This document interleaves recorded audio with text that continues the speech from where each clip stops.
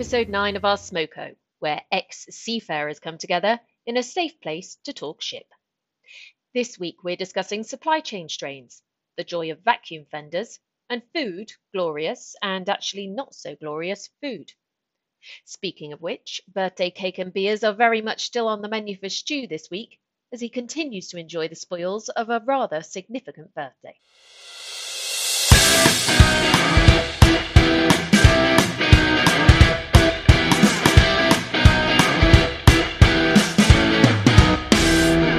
Happy birthday! Thank you very much. Was it a joyful occasion?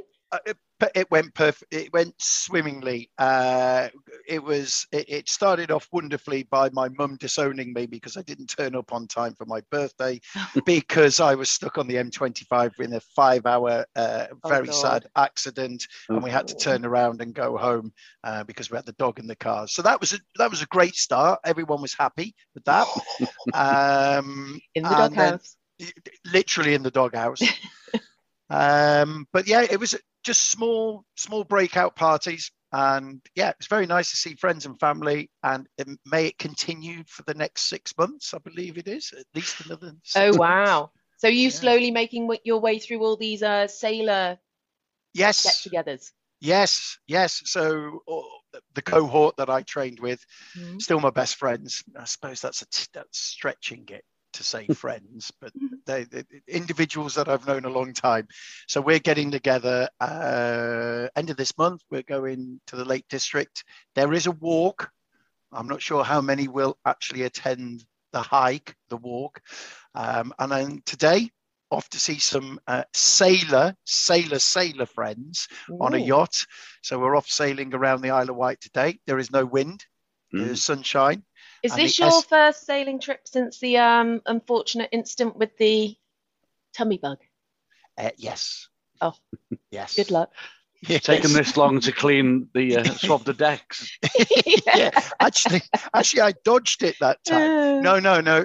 These are 3 land-based friends that are into sailing, yacht sailing.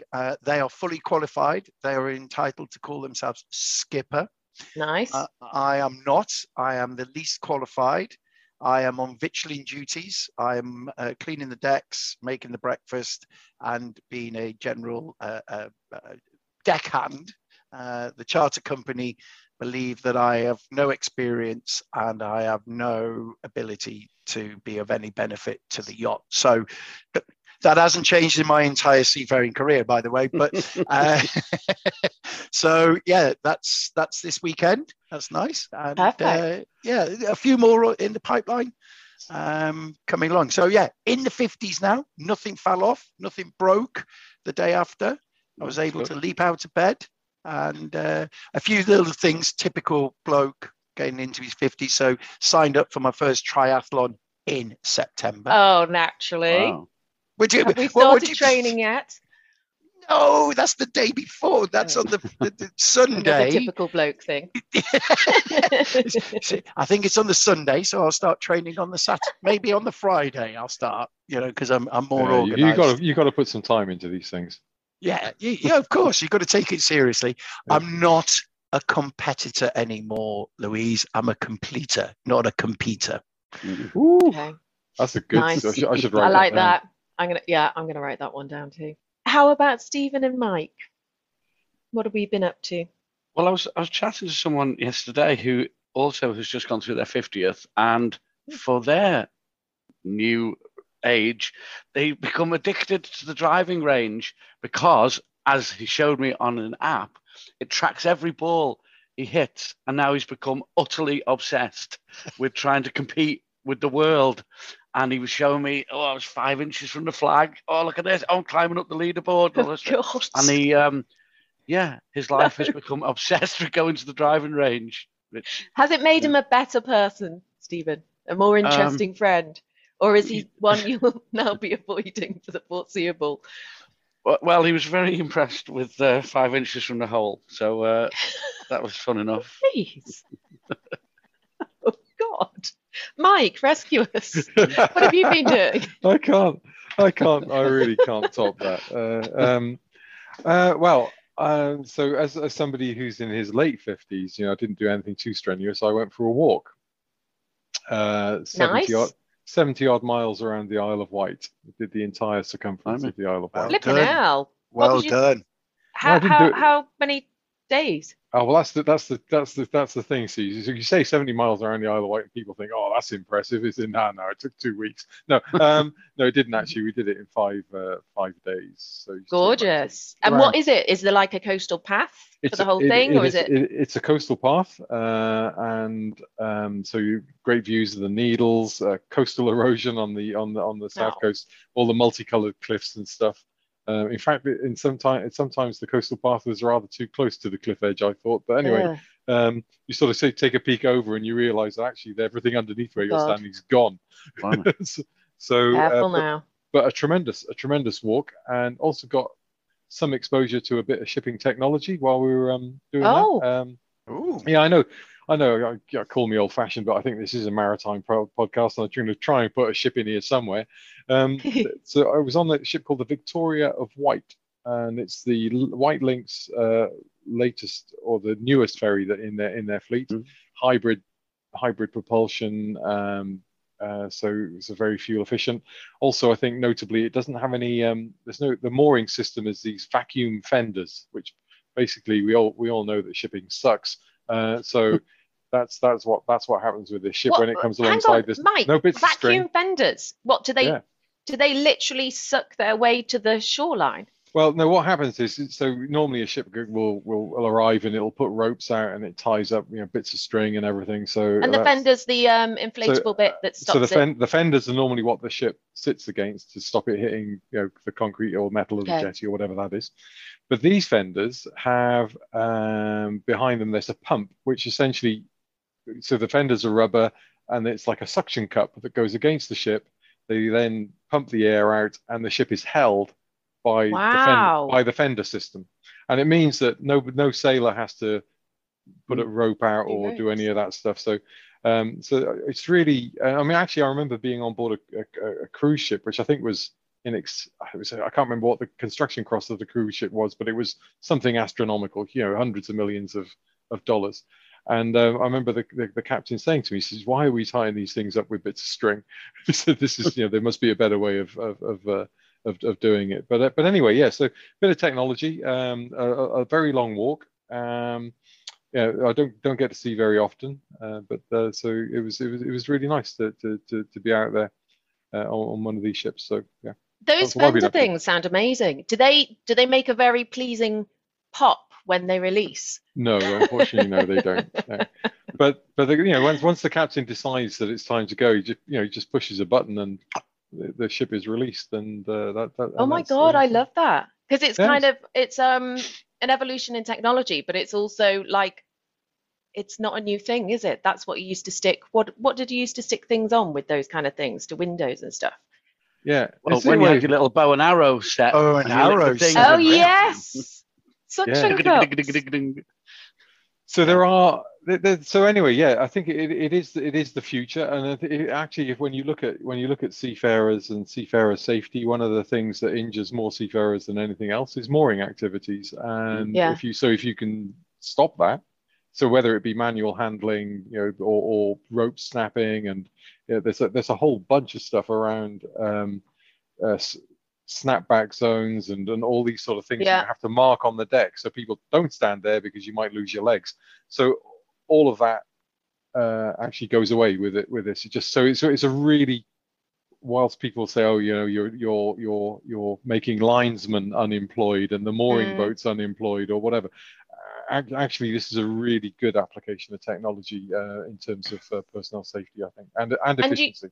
And could it be rolled out? Could it be rolled out for big container vessels, for giant bulk carriers, without any problems whatsoever? Brilliant. Yeah, that's. I think they go more magnetic, don't they, Mike? I think there's. I don't think putting magnets on ships is good. Generally speaking, that's a bad thing. Not one that's carrying steel, anyway. Well, no. Well, if you what is that? You've got to have a certificate for this thing. It's still SOLAS. Whether it's relevant, I'm just going to ask the seafarers in the room to guess what I'm talking about. And it doesn't like magnetic fields. Does it go round? It goes round and round, and it might tell you where north is. Oh. Yeah, Right, so I'm glad you told me that. Yeah, it's good. I'll use that today when we're on the yacht. I was interested that your mates are qualified and you've managed to succeed in becoming a waffy. Yes. Let's not go down that route. What's a waffy? Oh, excellent. Well done, Louise. A waffy is a wind-assisted fucking idiot. No, it's not. Yes, it is. Okay, give me a sentence in which you would employ the word waffy. Oh, very easy. Pilot on board. Good afternoon, pilot. What do we have ahead? We're going to go around the brambles. We'll slow down and then we'll proceed to the berth, unless there's a load of fucking waffies. Okay.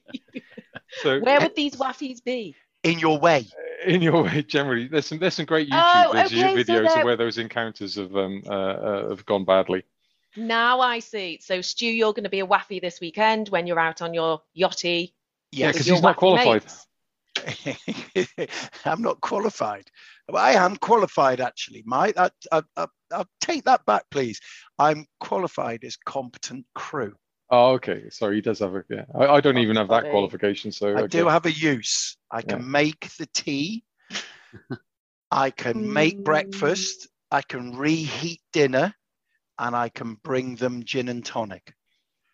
I just have visions of you sailing around the Isle of Wight while Mike's walking round and you keeping him pace with each other as you go around.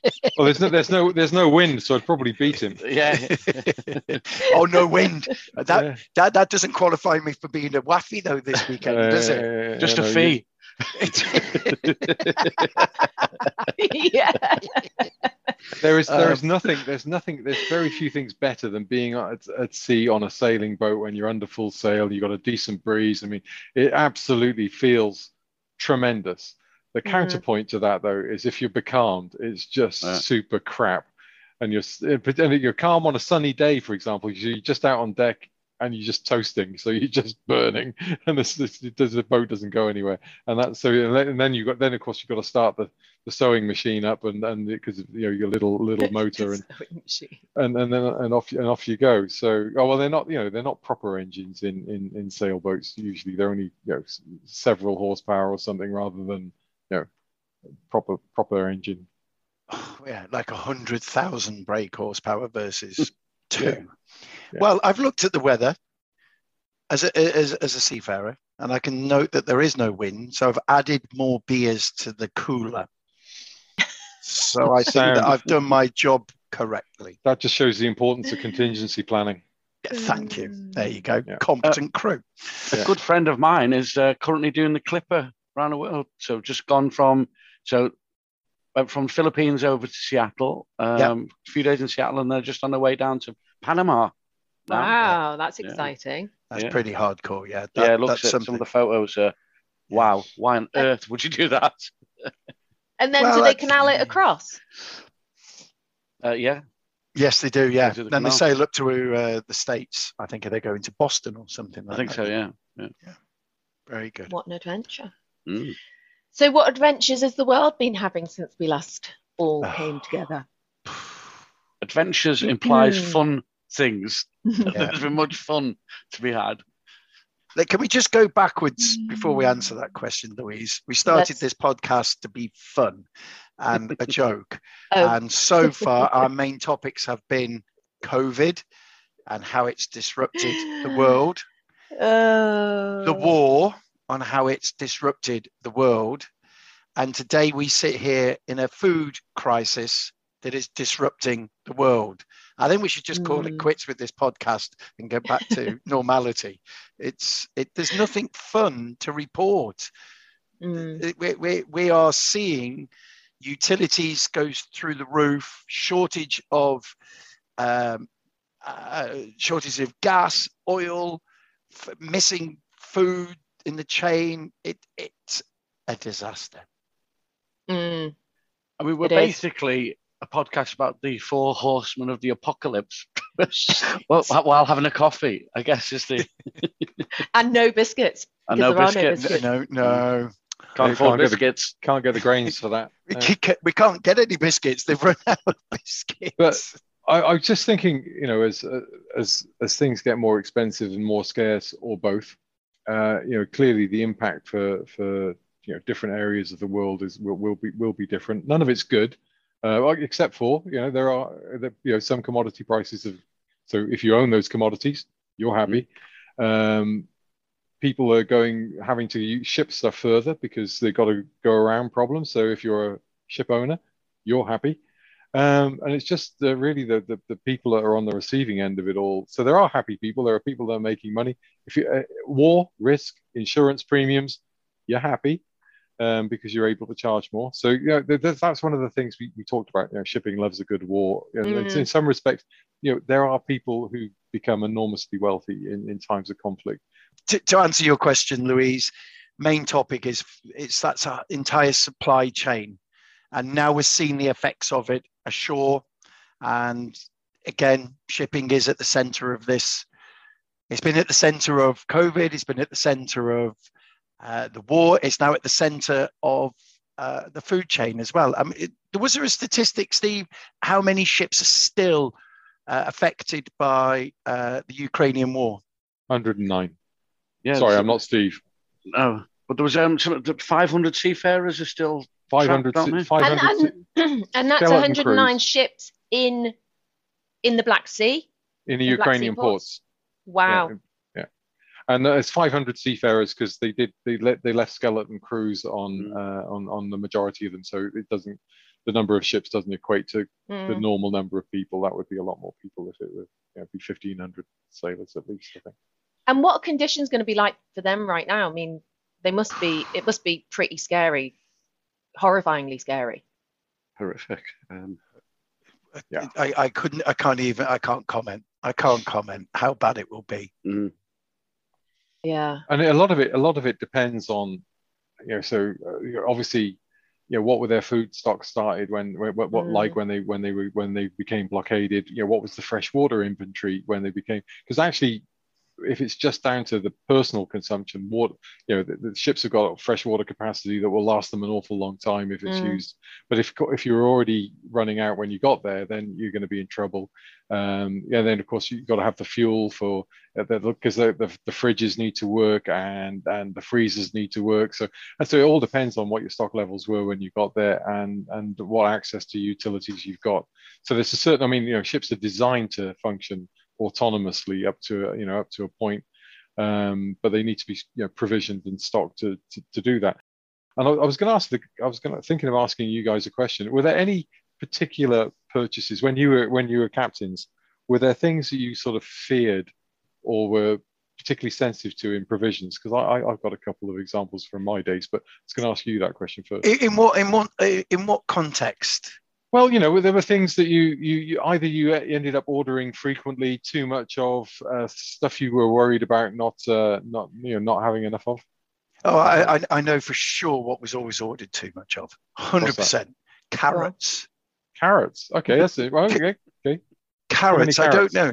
It was always overloaded with carrots, and at the end of each month, I don't know how, but by the time I was old man, it became one of the responsibilities of the captain to do the carrot count at the end of the month. This used to be done with the chief thief. They got rid of the chief thief in the late 90s, and that responsibility. Chief thief. Yeah, the chief thief. I can't actually remember what his real title was. He was either called ships used to carry a chief steward or a purser, and the chief steward was the one that was responsible for all the food ordering, and he was called the chief thief because allegedly he was frequently all the carrots. He was frequently, he was frequently taking a backhander for provision. So if you had the meat, wasn't just taking a backhander. He was taking a backhander, ordering the Stilton cheese for himself, eating it in his cabin while we were eating rubber that was considered to be cheese, or the meat, the meat that was only suitable for consumption by seafarers and animals. No, Correct. Mike, I still don't believe that you had a chest of something on board that said only for animals or seafarers. I don't believe it. It wasn't a chest. It was a crate, so that you Oh, store well, food. chest crate. Well, so people understand. Ship parks up alongside. Run out of the fridge is empty. You can't call a cardo. Well, you can actually. You can now. You can. It's this huge articulated truck arrives, and it's called stores, and not every port you do stores. So you've ordered in advance. The chief thief would have ordered everything in advance, 6.5 tons of carrots and a couple of peas for us, and a little bit of Stilton with the driver that was given to him with a brown envelope and some port. And you would have stores day. So you would be loading and the stores crane would come out and fill up the ship with food. And when you're stacking all of the food, I remember vividly placing the cardboard crates of meat, I'm going to say meat items, and on there was stamped not only suitable for animal and seafarer consumption. Why? Why equate those two things? I mean, it's kind of funny, but that's a whole new podcast. Stop. You can't do it right there. No, but seriously, it is funny, but it's also disturbing. Well, I think what it was saying was that it wasn't that the meat was that bad only animals could eat it. It wasn't graded for public sale. If you want to know, the podcast on why seafarers and animals can be equated is one for the House of Commons. So it's technically grading the meat, and it was of low grade.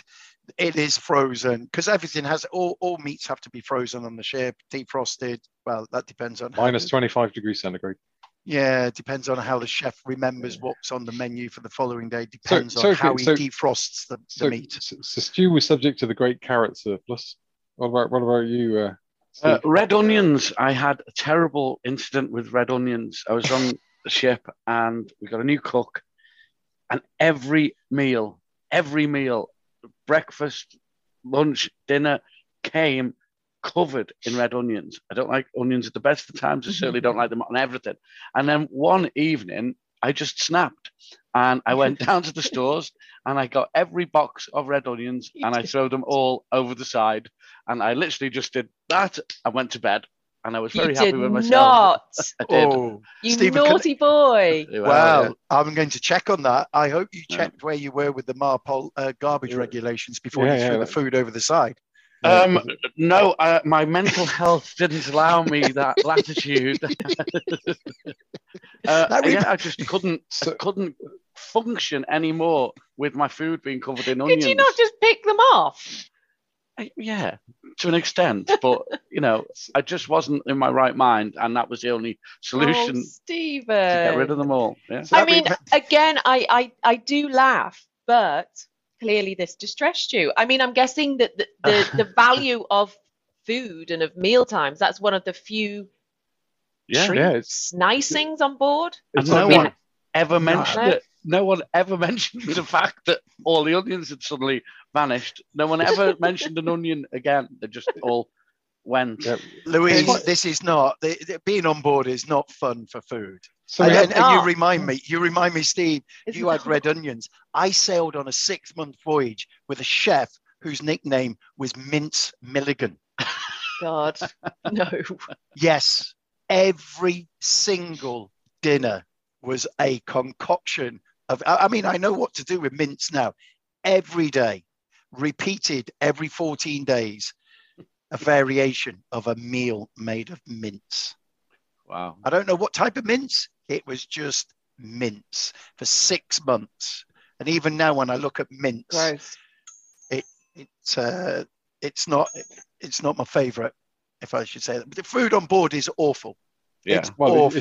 Well, these days, food and nutrition, there are companies that do that. It's part of the MLC, of course, the Maritime Labour Convention. Just I realised I acronymed. So there are more regulations about nutrition now. But I think the feeding rate back when Stu and I were captain was around between $3 and $4 per person per day. So that's what you've got to spend. And I think, so we got carrots and onions on the food side of things. My experience was with beef actually. I went to Argentina and I was loading, I think, soybean oil for the Middle East, and I went to Argentina. And what are the two things, if you had to pick two things that you would order in Argentina, what would they be? Hot noodle. Steak and red wine. Steak and red wine. Well done, Louise. Right. So I ordered a bunch of Malbec, got that, and I thought I'm going to order some beef. And I really thought I'm going to be clever about this. Because I thought if you buy in bulk, normally you get bulk generates discount, right? So I ordered half a cow. So sort of almost a Damien Hirst type of thing, really. And so anyway, we all got the stores on board. This half a cow arrived, and the crew handled this thing, and stuck it in the freezer, and so that there it was. And off we went. We went off to Brazil, topped off with more soybean oil, and then we sailed for the Middle East. So you got the entire South Atlantic and up through the Indian Ocean to the Persian Gulf. And about sort of halfway through, and I'm thinking, we've had the meals, the menus come up. The cook used to come up with a day's menu and for my approval or whatever. And I looked at it and I thought, okay, we've got chicken, we've got fish, we've got beef. I'm sure we had some beef. I'm sure I ordered half a cow. And then so I said to the cook, I said, can we have some beef? And of course he just said, yes, Captain. I said, great, excellent. And then I used to do a couple of rounds of the ship every day, just checking on people and things and having a little look-see. So I go down towards where the stores are, because that's part of a captain's responsibilities, to check fresh water, vegetables, that we've got all this stuff. And there's all this noise of machinery. And I'm thinking, what the hell's going on? And there I get into the stores area, and there's the cook and engineers and machine tools trying to cut this frozen cow into steaks and pieces, and it's minus 25 in there. And oh my gosh! And these poor Filipinos in these duffel coats and stuff trying to saw this frozen half cow. And I just thought, there's a lesson there, lesson learned. Don't order a half cow. Mike, which way did they half it? Did they half it? I've been trying to picture this the whole way. Lengthways down the spine. Yeah. So you didn't get two front legs or two. I didn't get front legs. legs. No, and it wasn't just the arse. No, it was half a cow. Yeah, it was hilarious. One of the things that happens a lot is seafarers fishing over the side when they're in port, whatever. So onions. Yeah, lots of onions in the net. They come in nets, don't they? To be fish or onions. Yeah.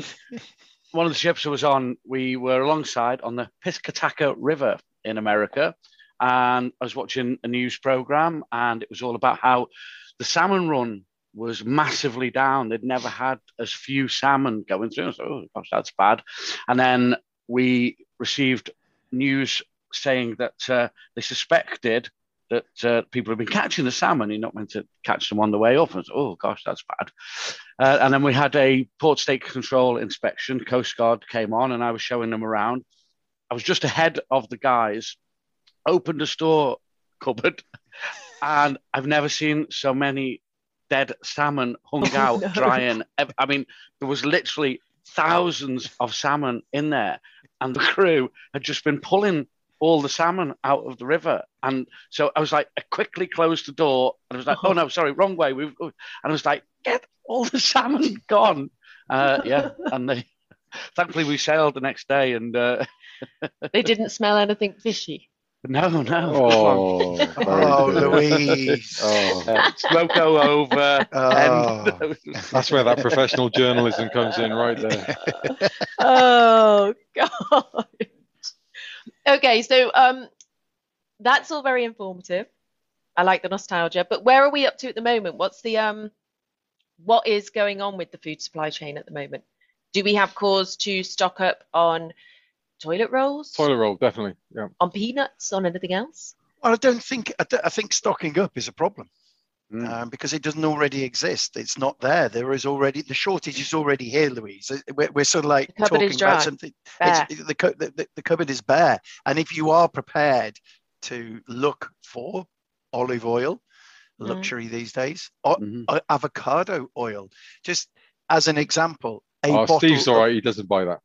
I remember that. No, none of that. Doesn't do avocados. Don't do avocado. Well, I've got a question about avocados in a minute. So olive oil, a standard bottle of olive oil, £3-4 before, £9-10. Yeah. Wow. Things are going to So change. why is the price of olive oil being affected? Because olive oil, It's comes food. from Spain, It's food oil. Italy? It's because otherwise it could have been. They might have been sunflower oil. So if you can't get sunflower oil, you buy something else. So, and I think I did see. I So did it's see knock somebody. on. I saw somebody in a supermarket the other day with 10-liter bottles of sunflower oil, and I just thought, how long does it normally take me to get through a liter of sunflower oil? Absolutely. You're not. So I what, thought the 10 liters? supermarkets had banned sale of more than 2 Well, bottles of some oil at have. one time. This was actually this was the day before that happened, where No there was some announcements about supermarkets restricting purchases. No, it's that whole thing about panic buying again, and just the weird things that people will. Suddenly, you think you've got one bottle of sunflower oil that's been in your cupboard for 3-4 months, and suddenly there's no sunflower oil. I got to buy 10 liters. It just what?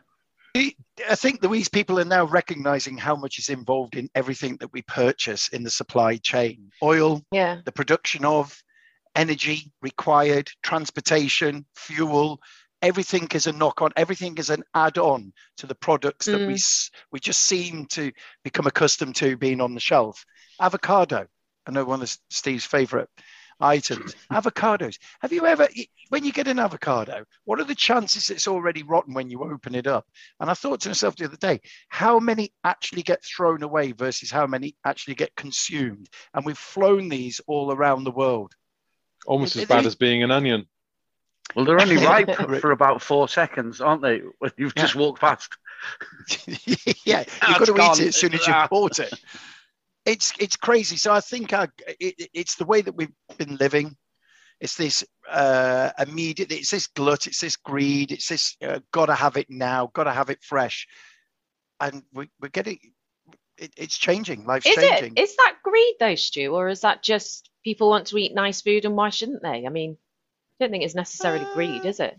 I think we just got used to being able to eat what we like from wherever we want to have that product in the world, South America, Australia, New Zealand, whatever. And now... Did you need it? Well, arguably we all need to eat.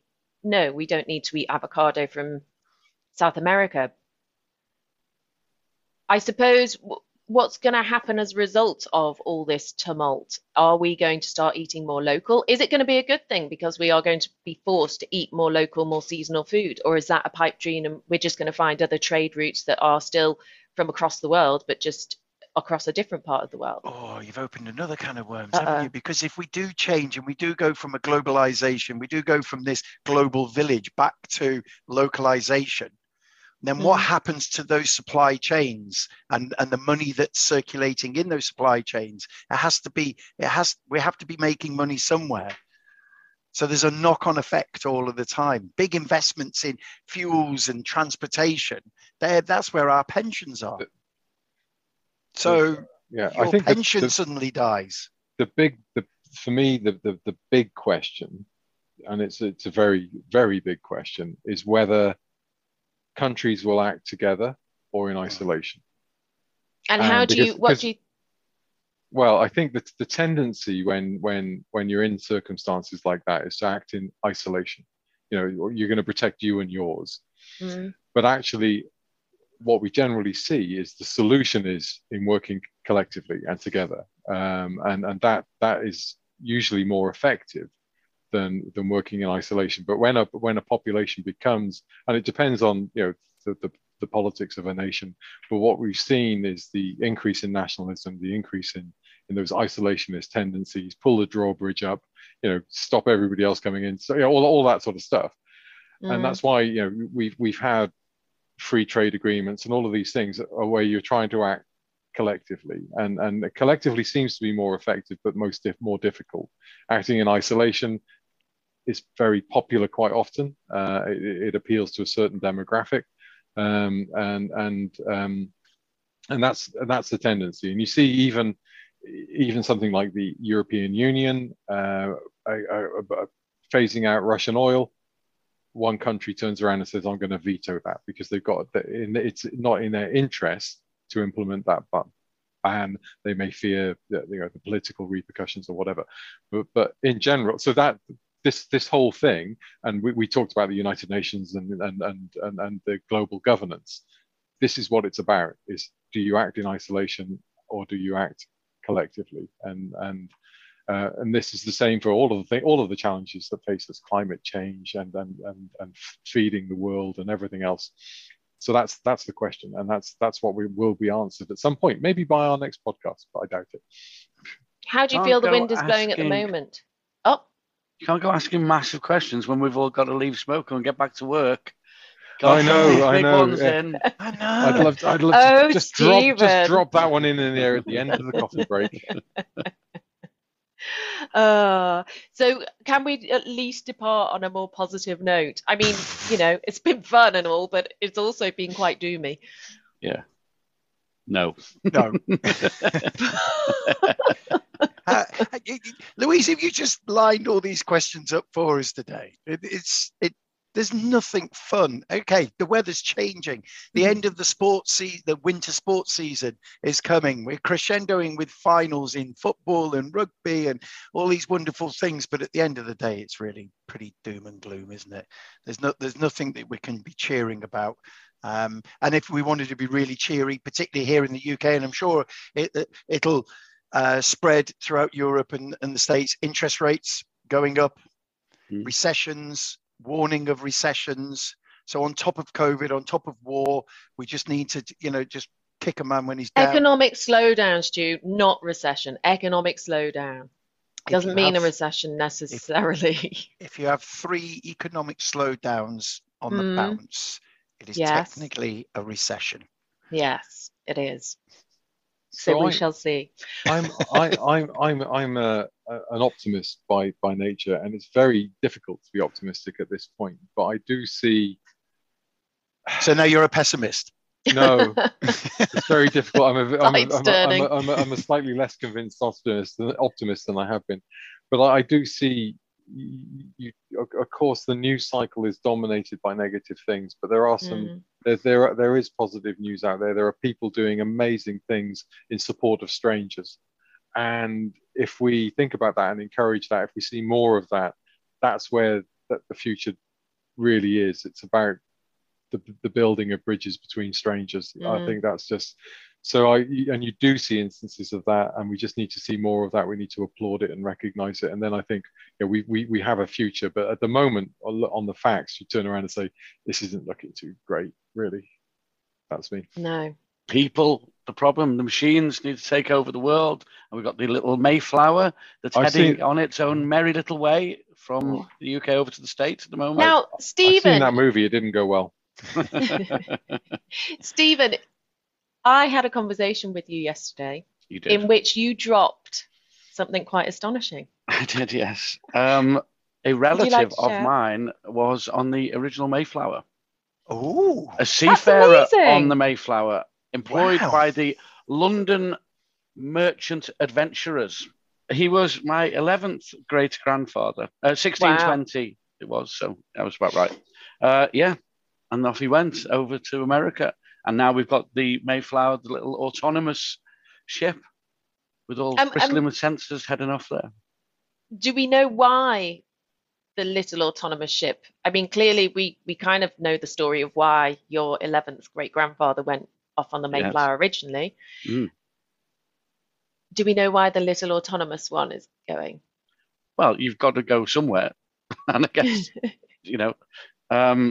that's just a testing whether it works and can it do it. And it's a research whose project platform. is it?